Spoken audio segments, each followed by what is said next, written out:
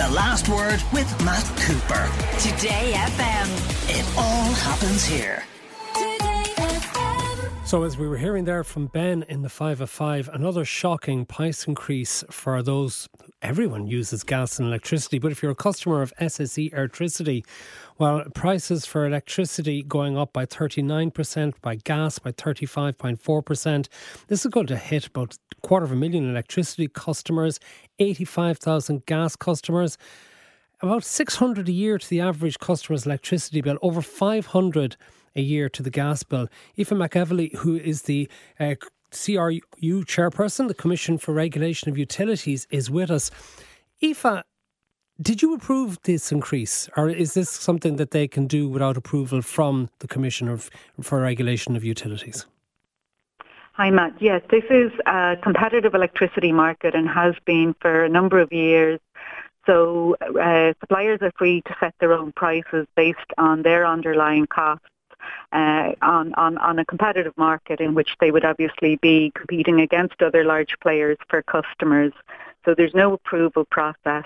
And I think you're right. You know, the price increase that we heard today is, I think you used the word shocking, and that's correct.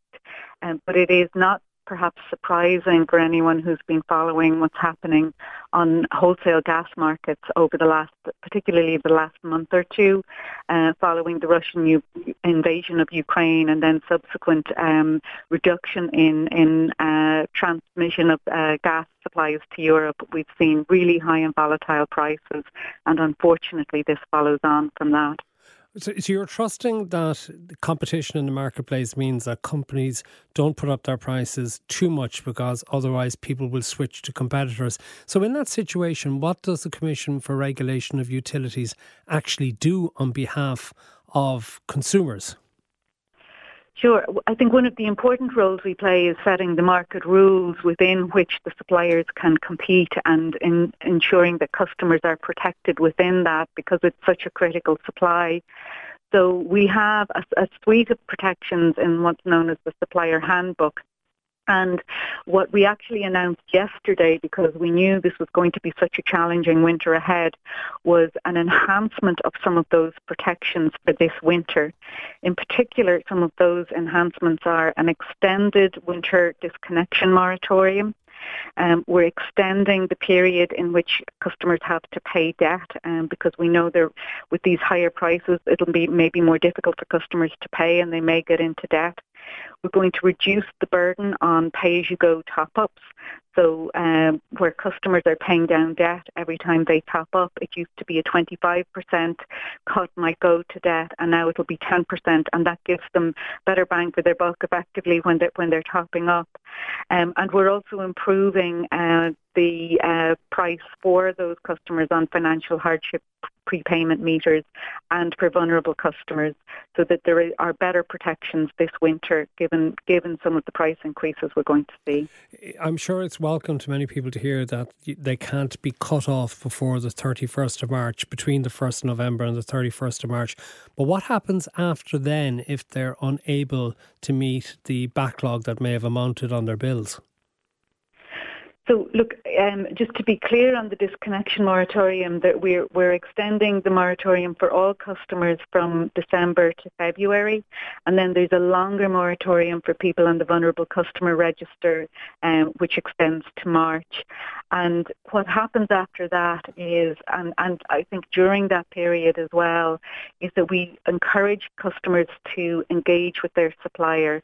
Suppliers are also gearing up for a difficult winter. They know they'll have customers in difficulty. There's no shame in being in difficulty, and suppliers are there and willing to help. So it's about getting into a payment plan, making sure that you can continue to make some level of payments on your current bills, keep in with some kind of a debt repayment program. Think about whether a prepayment meter might be an option for you, or indeed a time of use tariff, which might help you save money. But just keep in touch, keep engaging, and make sure that your supplier knows that you're doing your best to keep paying down the debt. Do the prepayment meters actually work better? I grew up remembering how you'd put 50 pence in the meter in the front hall for the gas whenever it was needed, a top up. But does that actually give you better value for money? I think what people like about, and there are different types of prepayment offers out there. So in some cases, with the likes of Prepay Power and Pinergy, customers might pay a premium for that meter. In other cases, they get it for in circumstances where they're having difficulty paying their bills, and there is no charge in that case. But what customers tend to like about the prepayment offering from the customer surveys that we do is that they are getting control over their spending. It's better for budgeting. They don't get these big bill shocks when they open a bill after 2 months and suddenly realise they have a massive expense. So it gives them more control. But it might not be suitable for all customers, and we certainly don't recommend prepayment options for vulnerable customers that are reliant on electrically assisted living devices, because they need to have a constant stream of electricity. So it's really about finding options that work best for the customers in the circumstance they're in. How do you get on the vulnerable customer register? Call your supplier. So all of your suppliers, when you sign up with them, they will ask you that question. You mightn't think it applied to you at the time, but think about whether it applies to you now or to members of your family. And there's two types of vulnerable customer. There's the general vulnerable customer might be any category of people who are older or through reasons of illness might be particularly vulnerable to disconnection during the winter time. And then there's another category, the critical category of people who are using electrically powered assisted living devices in their homes.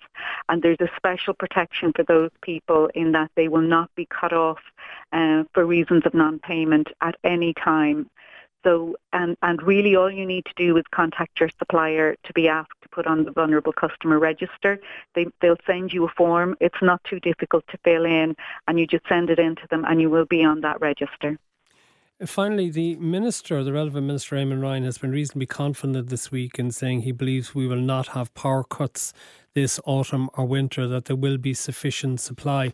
I know it's not your responsibility, but I'm sure it's something you keep an eye on. How confident would you be that the various utilities will be able to supply everyone who needs it with their gas and electricity?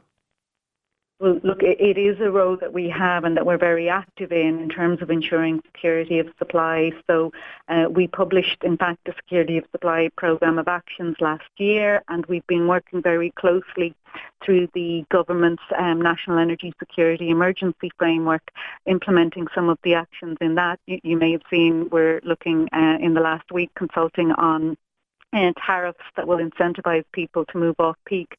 So we're taking a series of actions that are actually going to help mitigate the risks.